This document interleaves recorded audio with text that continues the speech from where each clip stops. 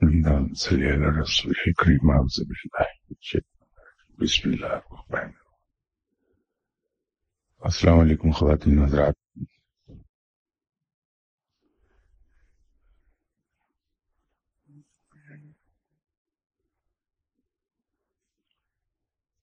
اگرچہ اس موضوع پر پہلے بھی کئی مرتبہ گفتگو ہو چکی، لیکن محسوس یوں ہوتا ہے کہ ہم سنی سنائی باتیں اور حکایتیں، روایتیں، کہانیاں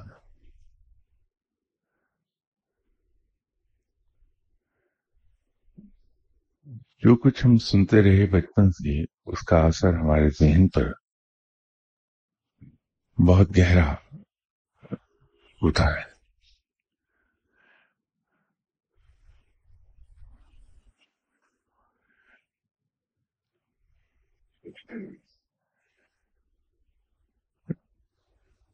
ہم میں سے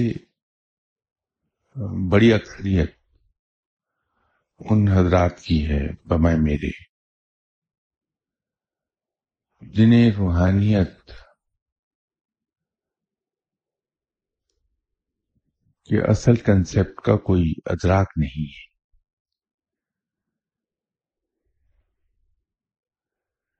روحانیت کے اصل مقصد کا اندازہ نہیں ہے.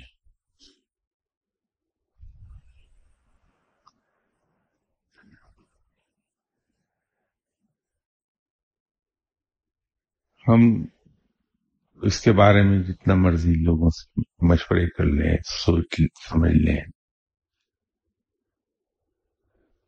لیکن روحانیت کے بارے میں کنسپٹ ہمارا وہی رہتا ہے کہ روحانیت کا حاصل حصول صرف ایک ہے کہ ہمیں کشف و کرامات حاصل ہو جائیں. اور اگر ہم اپنے ذہن کو کھنگالیں اور گہرائی سے خود اپنا مطالعہ ہم کریں تو ایک عجیب سی بات سامنے آئے گی. اگر ہم دیانتداری سے اپنا تجزیہ کر سکیں کہ روحانیت کے پیچھے ہم دوڑتے کیوں ہیں، پتہ ہی چلے گا کہ ہمارے سب کانشیس میں کہیں ایک بات یہ موجود ہے جو بچپن سے ہم کتابوں میں پڑھتے رہے، بزرگوں سے سنتے رہے، کہ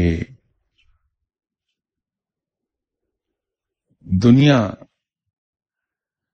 کا حصول ہمارے لیے آسان ہو جائے گا، ہمارے دنیاوی کام آسانی سے ہونے لگیں گے.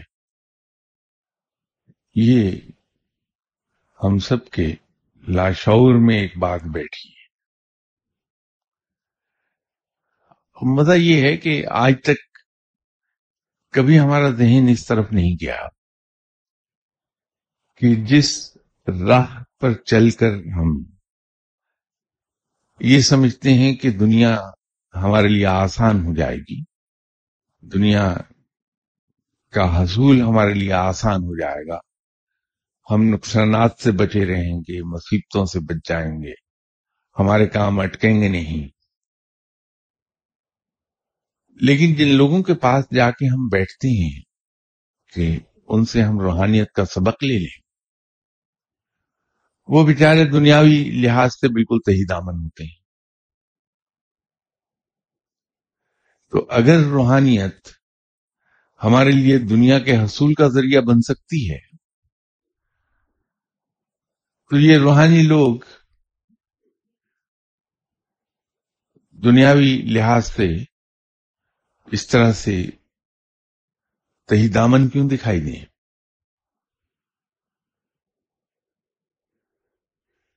کبھی ہم نے اس بات کو نہیں سوچا.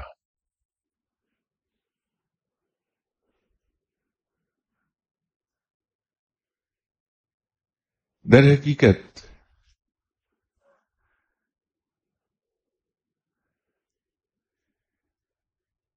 روحانیت حاصل کیسے ہوتی، اس موضوع پہ بہت مرتبہ یہاں ہماری بات ہوئی. اگر ہم اس کو ایک اور طریقے سے دیکھیں، آسان لفظوں میں ہم اگر کہیں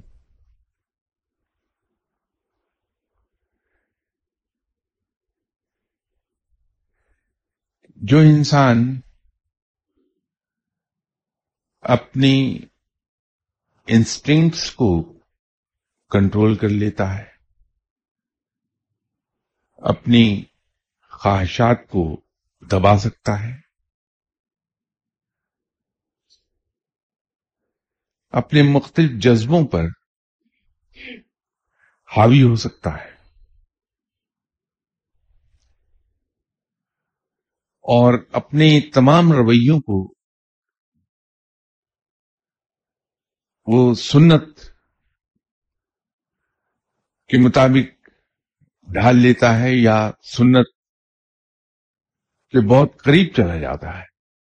کیونکہ شاید سنت کے مطابق ڈھالنا تو ہمارے لیے اتنا کوئی آسان نہ ہو، لیکن کم سے کم ہم سنت کے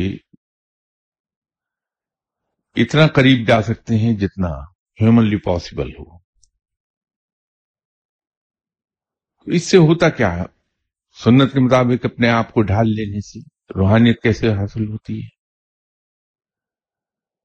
پہلی بات تو یہ ہے کہ روحانیت کا مقصد ہمارے ذہن میں بالکل کلیئر ہونا چاہیے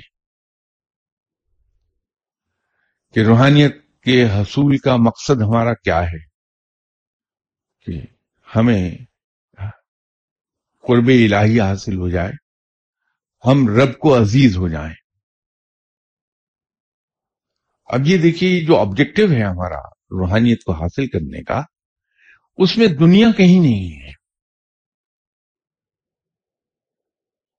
وہاں صرف ایک سنگل پرپز ہے، اور وہ ہے کہ رب ہمیں اپنے قریب کر لے، رب ہمیں عزیز رکھے.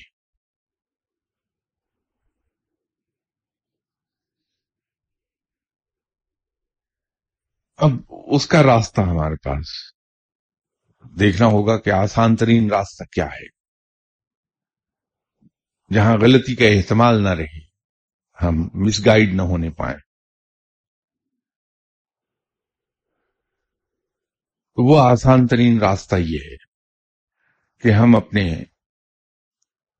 اعمال کو، اپنے افعال کو، اپنے رویوں کو ہم سنت کے مطابق ڈھالنا شروع کر دیں. عام لفظوں میں کہ ہم اتباع سنت کر لیں. بحیثیت مسلمان ہمارا ایمان ہے کہ آپ صلی اللہ علیہ وسلم کی حیات طیبہ وہ قرآن کی عملی تفسیر ہے، قرآن کی عملی ایکسپلینیشن ہے، قرآن کے عملی معنی ہیں. یہ ہمارا ایمان ہے، اور اس میں شک بھی کوئی نہیں کہ آپ صلی اللہ علیہ وسلم کی حیات طیبہ عین قرآن کے مطابق. تو جب ہم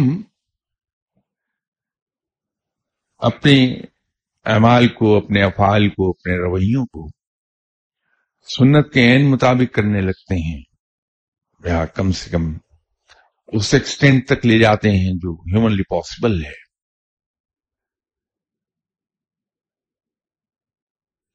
تو ہم آپ صلی اللہ علیہ وسلم کو عزیز ہونے لگتے ہیں بحیثیت امتی کے.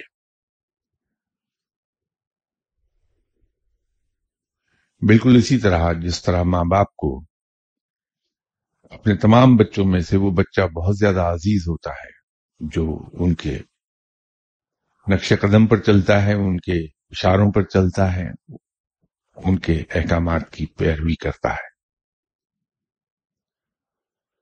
اور جو شخص آپ صلی اللہ علیہ وسلم کو عزیز ہو گیا، وہ رب کو عزیز ہو جائے گا، اس لیے کہ وہ بندگی کے اس مقام پر ہے جہاں رب پسند کرنے لگتا ہے اپنے بندے کو، تو یوں قرب الہی حاصل ہو جائے گا۔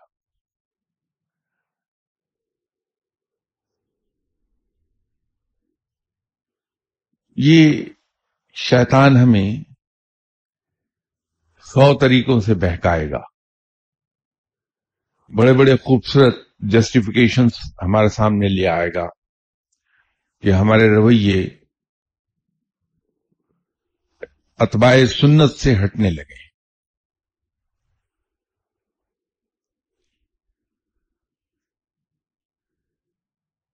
میں اور آپ صبح شام حضرت علی کرم اللہ وجہہ کا وہ کال رٹتے رہتے ہیں، لوگوں کے سامنے بیان کرتے رہتے ہیں، میں بھی کرتا ہوں، آپ بھی کرتے ہیں، کہ مومن کی تعریف کیا ہے۔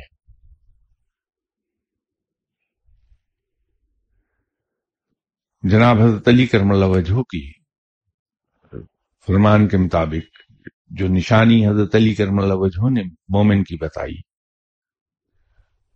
وہ یہ ہے کہ مومن وہ ہے جسے نہ کوئی چیز پانے کی خوشی ہو، نہ کوئی چیز کھو جانے کا غم۔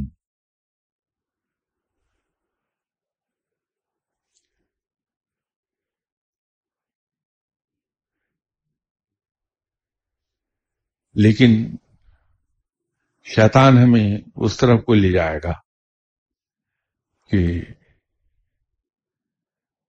اگر میرے 10 روپے کہیں یہاں گر جائیں تو آپ دیکھیں گے کہ میں اس جگہ سے 3 دن اٹھوں گا ہی نہیں، کہ یہاں میرے 10 روپے کھو گئے تھے، شاید کسی وقت مل جائیں مجھے۔ اور وہاں بیٹھا ہوا 10 روپوں کے انتظار میں لوگوں کو یہ کہہ رہا ہوں گا کہ بھائی، مومن کی تعریف یہ ہے کہ جیسے کچھ پانے کی خوشی نہ ہو اور کھو جانے کا غم نہ ہو، لیکن اس غم میں وہیں بیٹھا ہوں 3 دن تک میں۔ آپ صلی اللہ علیہ وسلم بھی، وہ ایک صاحب آئے، انہوں نے کہا کہ ان کے گھر میں کچھ چوری ہو گئی، تو مجھ سے وہ ملے پڑوسی کی حیثیت سے کہ ہم جہاں آپ رہتے ہیں اس سے 5-6 گھر چھوڑ کر ہم رہتے ہیں، بسم اللہ آئیے سراخوں پر تشریف رکھیے۔ میں کہا جی میرے یہاں کچھ چوری ہو گئی، جتنے گھر میں ملازم ہیں ان کو پولیس سے ہر طریقے سے پٹوا لیا، لیکن پتہ نہیں چل رہا کہ ان نوکروں میں سے چوری کس نے کی ہے۔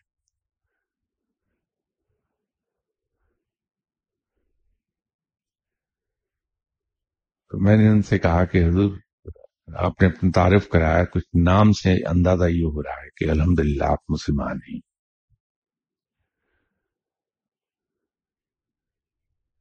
مجھے یہ تو بتائیے کہ اسلام کے کس قانون اور قاعدے کی روح سے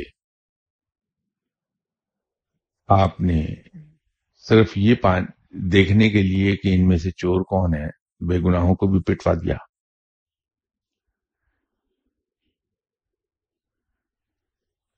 آپ نے سب کو شک کیا، اس کا گناہ ہوا آپ کو۔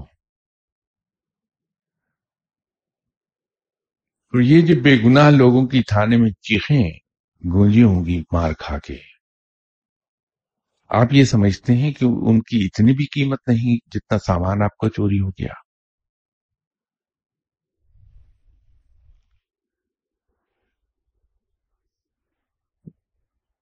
مسلمان کے لیے تو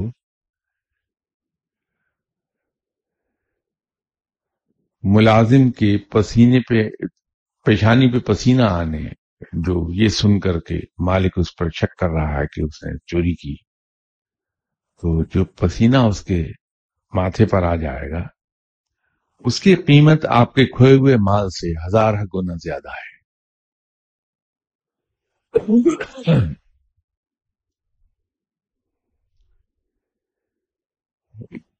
میں نے ان سے عرض کی کہ میں اور آپ دونوں ہی اس چیز کے دعوے دار ہیں کہ ہم آپ صلی اللہ علیہ وسلم کی امتی ہیں.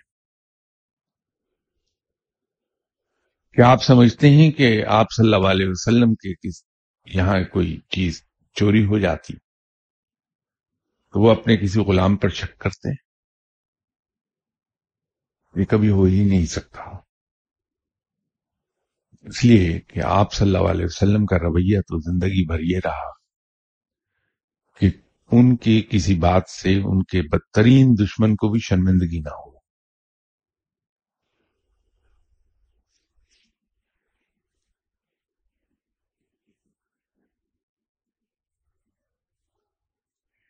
اس کے لیے ضروری یہ ہے، اس مقام پر آنے کے لیے،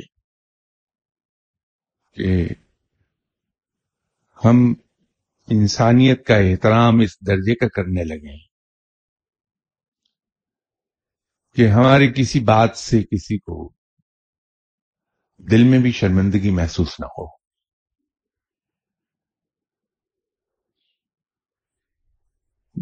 اس مقام پر آنے کے لیے ہمیں اپنی چھوٹے چھوٹے رویے اور چھوٹے چھوٹے افعال ان کو سنت کے مطابق ڈھالنا ہوگا.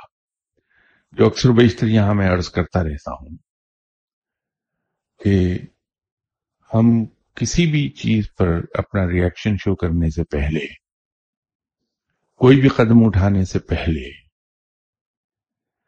اگر ذرا سا ہم ذہن دوڑا لیں آپ صلی اللہ علیہ وسلم کی حیات طیبہ کی تمام ڈیٹیلز ہر مسلمان کے ذہن میں تازہ ہوتی ہیں. ہم یہ دیکھ لیں کہ ایسے موقع پر آپ صلی اللہ علیہ وسلم نے کیا عمل فرمایا، خاموشی سے اس پہ عمل کر لیا جائے، مسئلہ حل ہو گیا.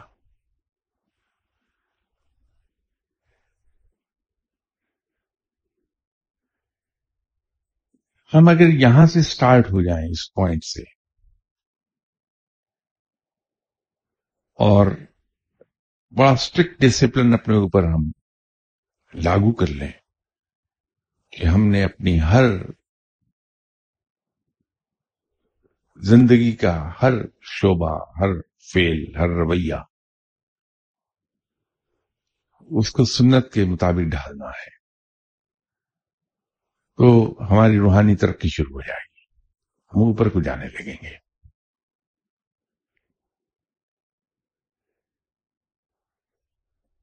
لیکن اس کے اندر خطرات ہوتے ہیں. یہ جو ہم روحانیت کے مدارج طے کرتے ہیں، اس میں بہت سے خطرات چھپے ہوتے ہیں. یہ بالکل اس طرح سے کہ جو لوگ پہاڑی چوٹیاں سر کرتے ہیں، پیکس کو اسکیل کرتے ہیں، ہم نے دیکھا کہ وہ بڑے ٹپیکل شیپ کے اور سول کے شوز پہنتے ہیں جس میں سپائکس ہوتے ہیں. پھر وہ رسوں سے بھی مدد لیتے ہیں، ان کے پاس ایک ہیمر ہوتا ہے خاص، اس ہیمر سے مدد لیتے ہیں کہ وہ نیچے نہ گرنے پائیں واپس.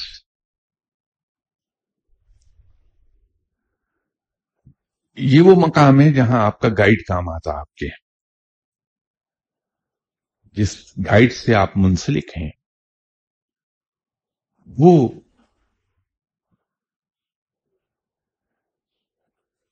یہ اسکیلنگ گیئر کا کام کرتا ہے.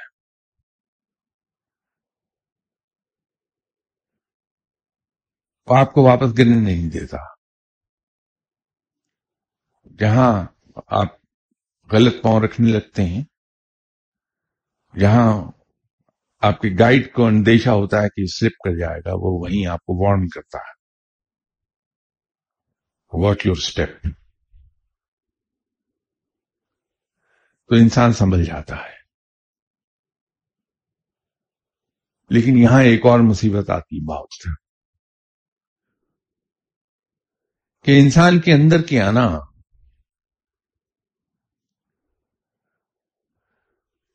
उस डांट को बर्दाश्त नहीं करने देती। वो जो वार्निंग देता है उससे इंसान की अना मजरूह होती है। इसीलिए आपका गाइड सबसे पहले आपके अना को खत्म कर देगा, और अना को कुचलने का तरीका उसके पास ये है कि बहुत सी लोगों की मौजूदगी में वो आपके नकाइस बयान करे। हालांकि सुन्नत ये कहती है कि दूसरे शख्स के नकाइस उसको तन्हाई में बताए जाएं, लेकिन वो गाइड एक आला मकाम पर फाइज होने के बावजूद पब्लिकली आपके नकाइस पर आपको शर्मिंदा करता है।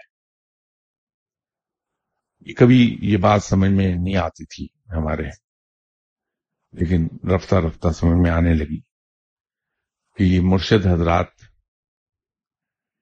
ये जितना कोई दुनियावी तौर पर आला ओहदे पर फाइज है, बाइज्जत है, उतना ही उसको पब्लिकली रगड़ते क्यों है। तो बहुत बाद में समझ आई। सिर्फ समझ आई है, अना को खत्म करने पे आज भी मैं तैयार नहीं। सर रवैया समझ आया कि ये मुर्शिद हजरात ये करते क्यों हैं।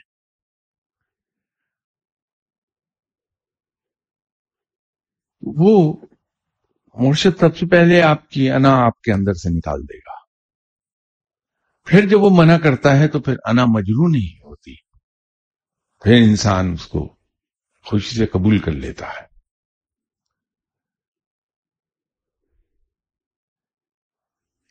तो चोटी सर करने वाला आदमी जब चोटी पर पहुंच जाता है फिर उसके नीचे गिरने का कोई इम्कान नहीं है, एहतमाल नहीं है। ये बिल्कुल इसकी एक मिसाल मौलाना रोम ने बड़ी अच्छी दी।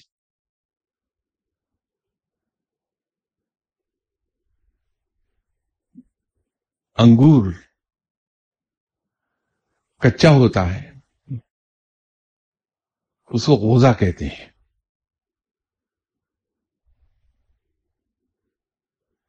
लेकिन वो बेल पर लगा हुआ अपने गुच्छे में रफ्ता रफ्ता पक जाता है जब, तो फिर वो अपनी साबका हालत को लौट नहीं सकता। पका हुआ अंगूर कभी दोबारा से कच्चे अंगूर की शक्ल नहीं इख्तियार कर सकता। तो आपका जो गाइड है, आपका एक मुर्शद, आपको उस मकाम तक गाइड करता हुआ ले जाता है, वहां जाके खड़ा कर देता है जहां आपके गिरने का इम्कान नहीं रहता कि आप स्लिप हो जाएं दोबारा से, वो नहीं होता। तो ये रूहानी मदारिज जिस तरह से आदमी तय करता है, लेकिन जब तक कि उस मकाम तक नहीं आता आदमी को गाइड की जरूरत है, मुर्शद की जरूरत है। और मुर्शद को हमने एक कोई माफौकुल फितरत किस्म की का मकाम दे दिया, मालूम नहीं वो बेचारा क्या चीज है। वो तो गरीब हमारी तरह का मजबूर इंसान है जो अल्लाह के दर पर बैठा है, अल्लाह के हुक्म के बगैर अपनी कमर पर बैठी हुई मक्खी को उड़ाने पर वो कादिर नहीं है। हम उसको मालूम नहीं क्या बना देते हैं गरीब को। नतीजा ये है कि जब वो हमारी उम्मीदों का और एक्सपेक्टेशंस का मीनार धड़ाम से जमीन पर गिरता है तो हम कहते हैं कि तो मुर्शद ही गलत था साहब। हम ये नहीं कहते कि हमने तवक्कुआत उससे वो वाबस्ता कर ली थी जो सुपर ह्यूमन की थी, और मुर्शद तो बेचारा ह्यूमन बीइंग था, सुपर ह्यूमन तो था ही नहीं।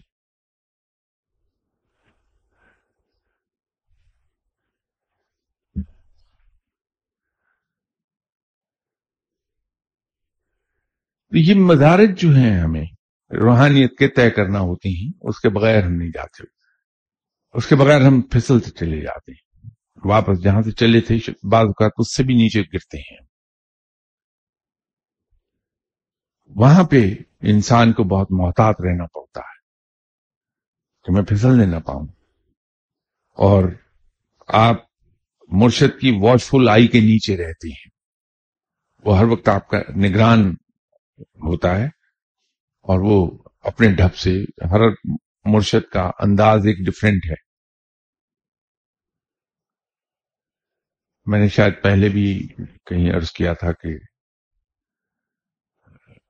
70s میں ایک میرے کولیگ تھے، وہ جب کبھی ملک سے باہر ٹور پہ جاتے تھے تو ہمیں ان دنوں $200 پر ڈے گورنمنٹ دیتی تھی الاؤنس، ہوٹل ایکسپینس کے علاوہ. وہ ہم لوگ گئے ہفتے 10 دن کے لیے، الاؤنس اس میں کھانا پینا بھی ہے ہمارا، بچوں کی شاپنگ بھی کر کے آتے ہیں. تو وہ غریب، اللہ اس کا بھلا کرے، اللہ اس کو اس کی جزا دے. بیچارے جب بھی جاتے تھے تو بھٹو صاحب جو سگار پیا کرتے تھے وہ کوبا کا تھا، اور اس وقت یہ کہا جاتا تھا، مجھے تو اتنی معلومات نہیں ہے شراب اور سگار کے بارے میں، کہ اس سگار کی قیمت $100 ہے. 70s کی بات کر رہا ہوں. تو عام طور پر بیچارے اپنے الاؤنس میں سے 1 یا 2 سگار میرے لیے لے آتے تھے. تو وہ 1 سگار میں پکڑ کے پی لیتا تھا، لیکن یہ 1-2 سال میں ایک بار ہی ہوتا تھا. کبھی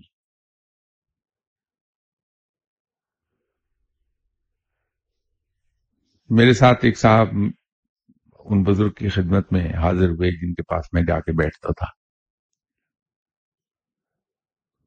مجھ سے انہوں نے فرمائش کی کہ لے جاؤ، جہاں تم جا کے بیٹھتے ہو میں بھی جاؤں گا، آ جائیے. ہم گئے تو وہ بڑے شاہ صاحب یہ دیکھ کے کہ میرا مہمان ہے، اس کی بڑی او بھگت کی، عزت سے بٹھایا. باتوں باتوں میں اس کو کہنے لگے کہ میاں بات یہ ہے کہ روحانیت کا سفر کھوٹا ہوتا ہے. اگر انسان سگریٹ پی رہا ہو تو اس کی جو اسمیل ہے، اس کا جو دھواں ہے، وہ انسان کی روحانیت کی راہ کو کھوٹا کرتا ہے، رکاوٹ آتی ہے پرواز میں. تو کچھ لوگ یہ سمجھتے ہیں کہ سگریٹ کی اسمیل بری ہے، لیکن سگار کی اسمیل بڑی خوبصورت ہوتی ہے، بڑی پیاری ہوتی ہے. تو چاہے انسان 1-2 سال میں 1 سگار ہی کیوں نہ پیے، اس کی اسمیل بھی رکاوٹ ڈالتی ہے. وہ کہا انہوں نے میرے ساتھی کو تھا جس کو میں لے کے گیا تھا، میں سمجھ گیا کہ وہ کہاں مجھے جا رہا ہے. تو اس کے بعد جب کبھی وہ ساتھی میرے سگار لے کے آئے، میں نے اسی طرح لوگوں میں بانٹ دیے. ایک انداز مرشد کا یہ بھی تھا. دوسرا انداز یہ تھا کہ کچھ روحانی معاملہ تھا.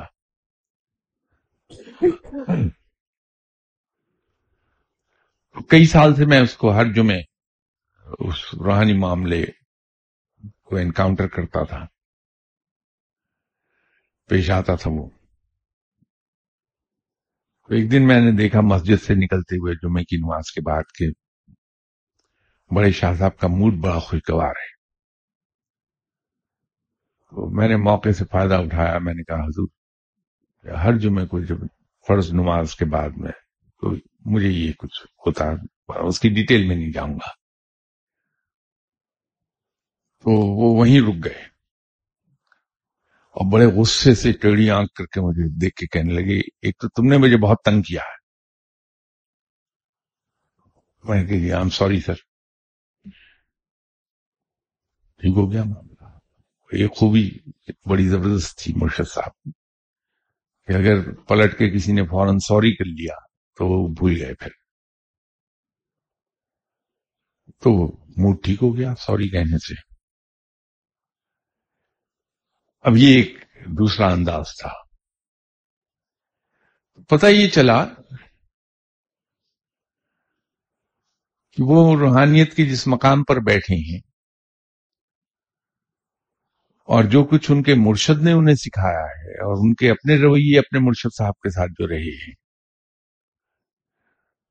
وہ یہ ہیں کہ نہ تو کبھی ذکر کا ذکر کرنا ہے کہ میں یہ ذکر کرتا ہوں، آپ نے مجھے یہ ذکر بتایا، میں کرتا ہوں. اور اس ذکر کے دوران جو کچھ آپ کو محسوس ہو، جو کچھ آپ کے ساتھ واردات پیش آئے، جو مشاہدہ ہو آپ کا، اس کا ذکر بھی نہیں کرنا. اس پہ ڈانٹ پڑ گئی. ایک انداز وہ بھی تھا. یہ جب تک انسان روحانیت میں آگے چل رہا ہوتا ہے اور اس مقام تک، اس پوائنٹ تک نہیں آتا کہ جہاں پھسلنے کا امکان ختم ہو جائے، تو مرشد کی ہی زیر نگرانی رہنا چاہیے کہ وہ قدم قدم پر آپ کو ٹوکتا جائے. اور جہاں وہ امکان ختم ہوتا ہے، وہاں پھر آدمی کمفرٹیبل ہو جاتا ہے کہ اب وہ پرانی کیفیت کو نہیں جائے گا، یا دنیاوی زبان میں پھسل کر جہاں سے شروع ہوا تھا وہاں تک نہیں جائے گا. جیسے میں نے انگور کی مثال دی، ایک اور ولی اللہ نے اس کی مثال یوں دی تھی کہ اس مقام پر پہنچ کر آدمی اس طرح ہو جاتا ہے جیسے پسے ہوئے آٹے کو گوندنے کے بعد اس سے روٹی پکائی جائے، اور پھر ہم یہ چاہیں کہ وہ پکی ہوئی روٹی آٹے کی کیفیت کو لوٹ جائے، وہ ممکن نہیں ہے. تو جب آدمی روحانیت کے ایسے مدارج طے کر لیتا ہے جو ابتدائی ہیں، تو اس کا سفر پھر ریئل سفر شروع ہوتا ہے روحانیت کا. تو وہاں سے آگے پھر ممکن نہیں ہوتا کہ وہ پھسل جائے، واپس چلا جائے. لیکن جب تک کہ اس مقام تک نہیں آتا، اس کو بہت واچ فل رہنا پڑتا ہے کہ شیطان مختلف قصے، مختلف جسٹیفیکیشنز، مختلف چیزوں کا رنگ ہمیں دکھا کے بہکا نہ دے. اور ہمارے پاس جو سب سے اچھی یارڈ سٹک ہے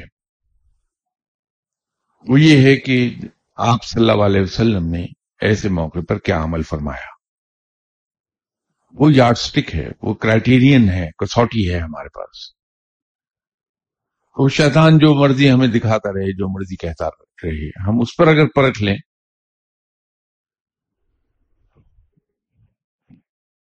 روحانیت کا سفر جاری رہتا ہے.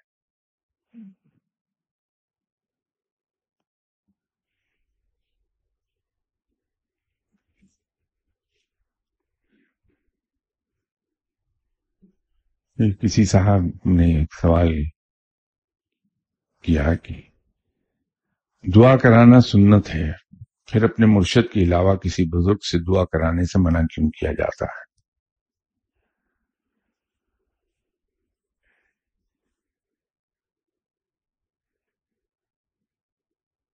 انسان جب بیمار ہو تو اس کا علاج کرانا سنت ہے.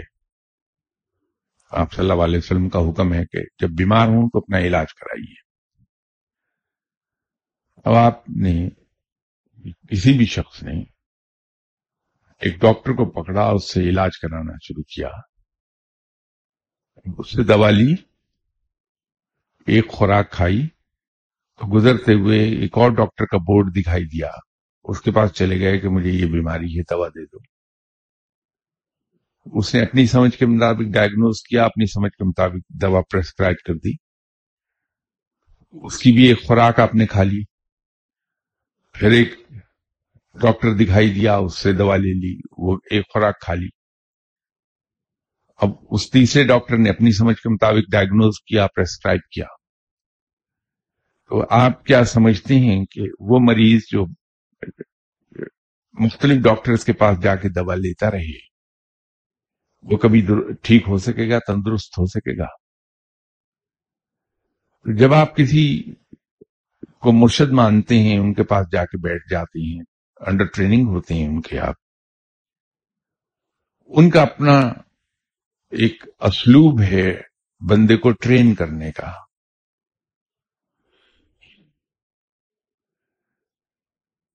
جیسے آپ بچہ اپنا کنڈر گارٹن میں ڈالتے ہیں، उसका अपना एक सिलेबस है, अपना एक तरीका कार है एजुकेशन इम्पार्ट करने का। दूसरा मॉन्टेसोरी सिस्टम है, उसका अपना एक सिलेबस है, अपना एक असलूब है बच्चे को ट्रेन करने का। आप पब्लिक स्कूल में उसे डालते हैं, वहां अपना एक अलग है। ग्रामर स्कूल में डालते हैं, उसका अपना एक अलग अंदाज है। गरचे मकसद सबका एक है, तालीम। तो अगर वो किंडर गार्डन में पढ़ रहा है और ट्यूशन ले रहा है मॉन्टेसोरी वाले टीचर से, तो स्वाय कन्फ्यूजन के क्या होगा। तो जब हम अपने मुर्शद से ट्रेनिंग ले रहे हैं और किसी और बुजुर्ग के पास चले जाते हैं, वो बुजुर्ग अच्छे हैं, बुरे नहीं हैं, वो अपने मकाम पर हैं, तो जब हम उनसे दुआ कराते हैं तो हम उनसे सीखने लगते हैं। अब जो आपकी ट्रेनिंग हो रही है वो तो आपके अपने मुर्शद के अंदाज से हो रही है।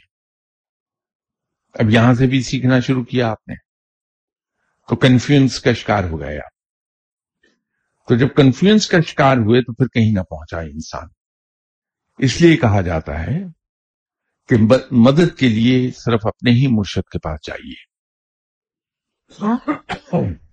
दूसरे बुजुर्गों के पास जाइए, उन्हें सलाम कीजिए, उनकी खिदमत कीजिए जो कुछ हिम्मत है, सकत है आप में, लेकिन न तो उनसे कुछ पढ़ने को मांगिए, न उनसे दुआ के लिए कहिए, ताकि आप उधर मायल ना हो सके। ये हिकमत है मना करने से, वरना दुआ के लिए कहना तो सुन्नत है। लेकिन राह का फर्क है।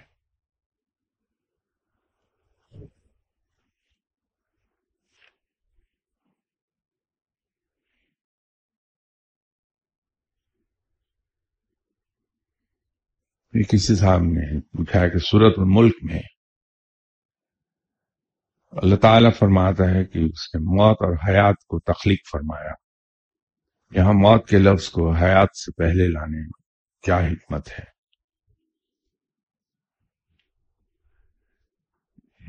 इसकी दो तौजीहात हैं।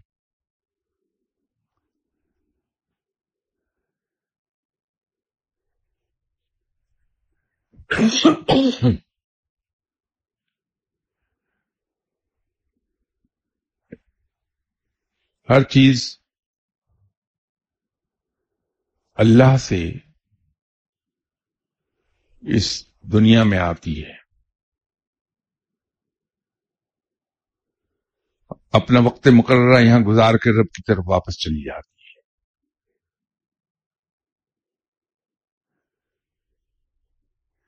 वो जो हयात है, जहां इस आलम असबाब की हयात में आने से पहले वक्त गुजारा है, और इस दुनिया से चले जाने के बाद फिर वही वक्त गुजार रहा है अल्लाह ही की तरफ जाके, तो उसका जिक्र पहले आएगा। मौत क्या चीज है? अबदी जिंदगी की इब्तदा।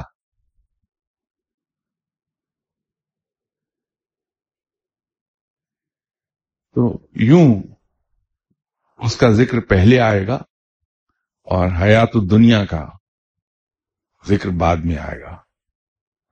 एक तो इसकी तौजी ये है।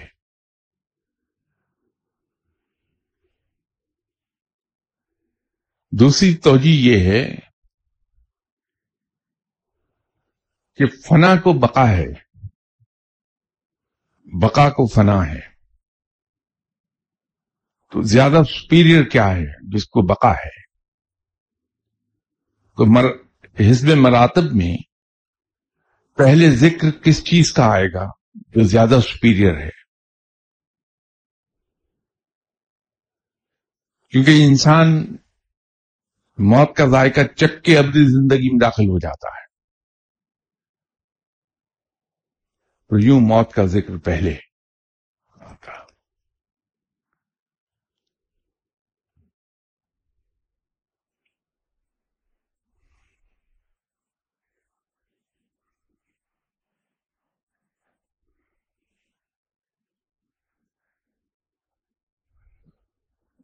کسی صاحب نے پوچھا کہ درود شریف کتنی تعداد میں روزانہ پڑھا جائے کہ کثرت میں شمار ہو؟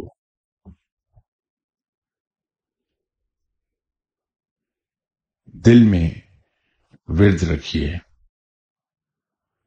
اپنا کام کرتے ہوئے بھی، لوگوں سے بات کرتے ہوئے بھی، تو وہ کثرت میں شمار ہو جائے گا۔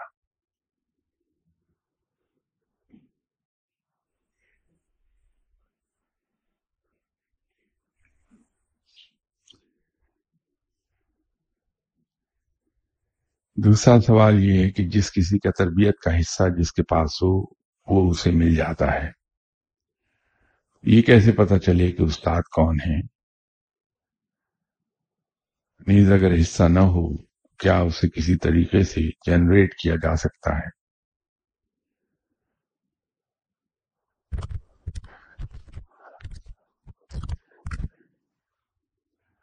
جہاں انسان کا حصہ ہے رب تعالیٰ اسے گھیر گھار کے وہاں پہنچا دیتا ہے۔ انسان کی اپنی ایفرٹ کو اس میں کمی دخل ہوتا ہے، کوئی نہ کوئی اسباب رب تعالیٰ بنا دے گا، کیونکہ یہ تو عالم الاسباب ہے۔ رب تعالیٰ زمین پر نہیں اترتا کبھی کام کرنے کے لیے، وہ اسباب پیدا کر دیتا ہے، تو اسباب خود بخود پیدا ہو جاتے ہیں کہ انسان وہاں چلا جائے جہاں اس کا حصہ ہے۔ لیکن وہ غلطی نہ کیجیے جو غلطی میں کرتا ہوں آج تک، کہ میں اسی انتظار میں بیٹھا ہوں کہ جہاں میرا حصہ ہے وہ مرشد صاحب ملیں گے، میری ٹریننگ کریں گے، میں نیک ہو جاؤں گا۔ لیکن اس سے پہلے میں وہ ہر کام کر لوں جس کی حسرت ہے میرے دل میں، پھر آدمی نہیں پہنچتا کبھی وہاں۔ نیکی کی راہ پکڑے رہیے، عبادت کی راہ پکڑے رہیے، یہ دونوں مختلف ہیں۔ رب تعالیٰ خود آپ کو وہاں تک پہنچا دے گا جہاں آپ کا حصہ ہے۔ یہ کسی صاحب نے اپنا ذاتی زندگی کا کچھ مسئلہ لکھا ہے جو میں پڑھوں گا نہیں تاکہ پردہ رہ جائے۔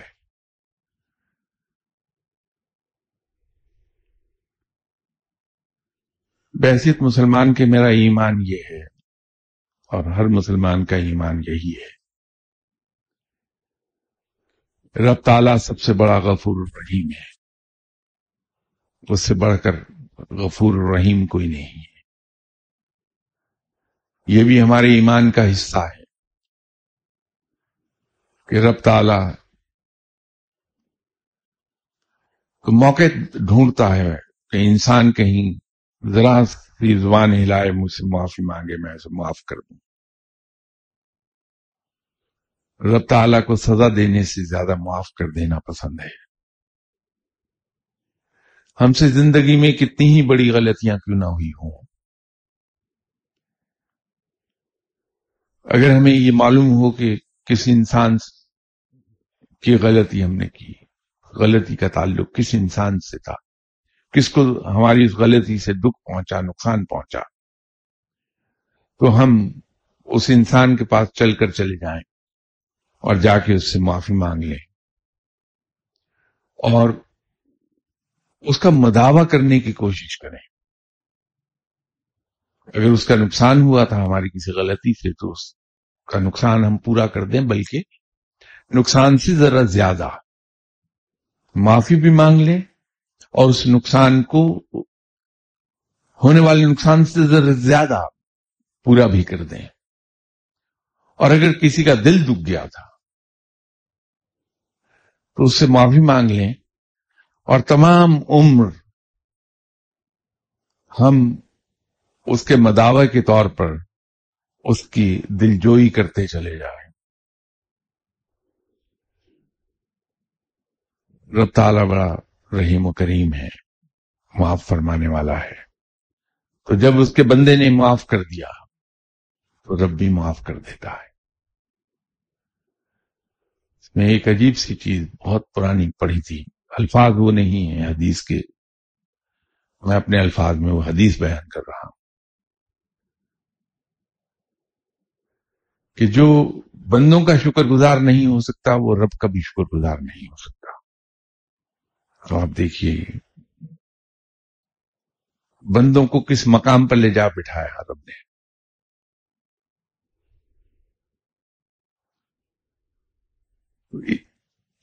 ہم اگر یہ چاہتے ہیں کہ رب ہم سے راضی رہے تو ہم اس کے بندوں کو راضی رکھیں.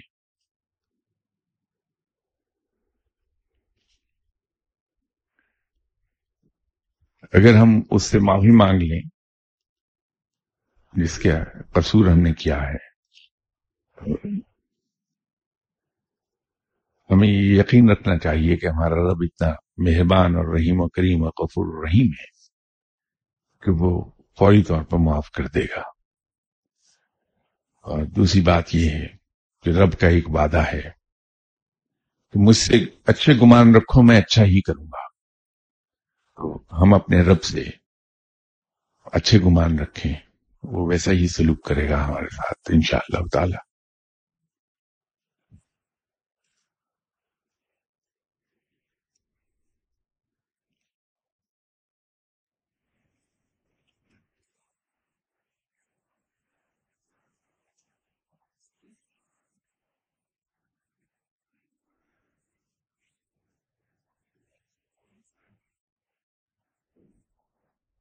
کسی صاحب نے پوچھا ہے کہ سپلیمنٹ ہیں سینٹرم، اس کی ٹیبلٹس میں جیلیٹن کی مقدار بھی ہے کہ کیا یہ استعمال کر سکتے ہیں. اب بہت آسان ہو گیا معاملہ. مسلمانوں کی تعداد الحمدللہ دنیا کی ٹوٹل پاپولیشن کا 20% ہو جانے کی وجہ سے تمام مینوفیکچررز اس چیز کی احتیاط کرتے ہیں کہ وہ حلال اور حرام میں فرق. اسی لیے پچھلے کچھ سالوں سے جتنے بھی مینوفیکچررز ہیں اپنی وہ تمام پروڈکٹس جس کے اندر اس قسم کی ممنوع چیزیں ہیں جس کو مسلمان استعمال نہیں کرتے اس کو وہ نمایاں طور پر مینشن کرتے ہیں اس میں. اور اس کے ساتھ ساتھ along side that gelatin free tablet بھی دیتے ہیں اور اس کے اوپر لکھا ہوتا ہے جیلیٹن فری. باقی تمام چیزیں وہی ہیں. تو آپ جیلیٹن فری سینٹرم لے لیجئے، کوئی پرابلم نہیں ہے. اگر آپ کو اس کو حاصل کرنے میں کوئی دقت ہو رہی ہے تو سینٹرم سے ایک بہتر پروڈکٹ موجود ہے، اس میں جیلیٹن فری ٹیبلٹ بھی آتی ہیں، وہ ہے فارماٹون. وہ استعمال کر لیجئے، اس کے ریزلٹ سینٹرم سے زیادہ بہتر ملیں گے، اس لیے کہ وہ سٹمک پر بڑی سافٹ ہے اور سٹمک خراب نہیں کرتی.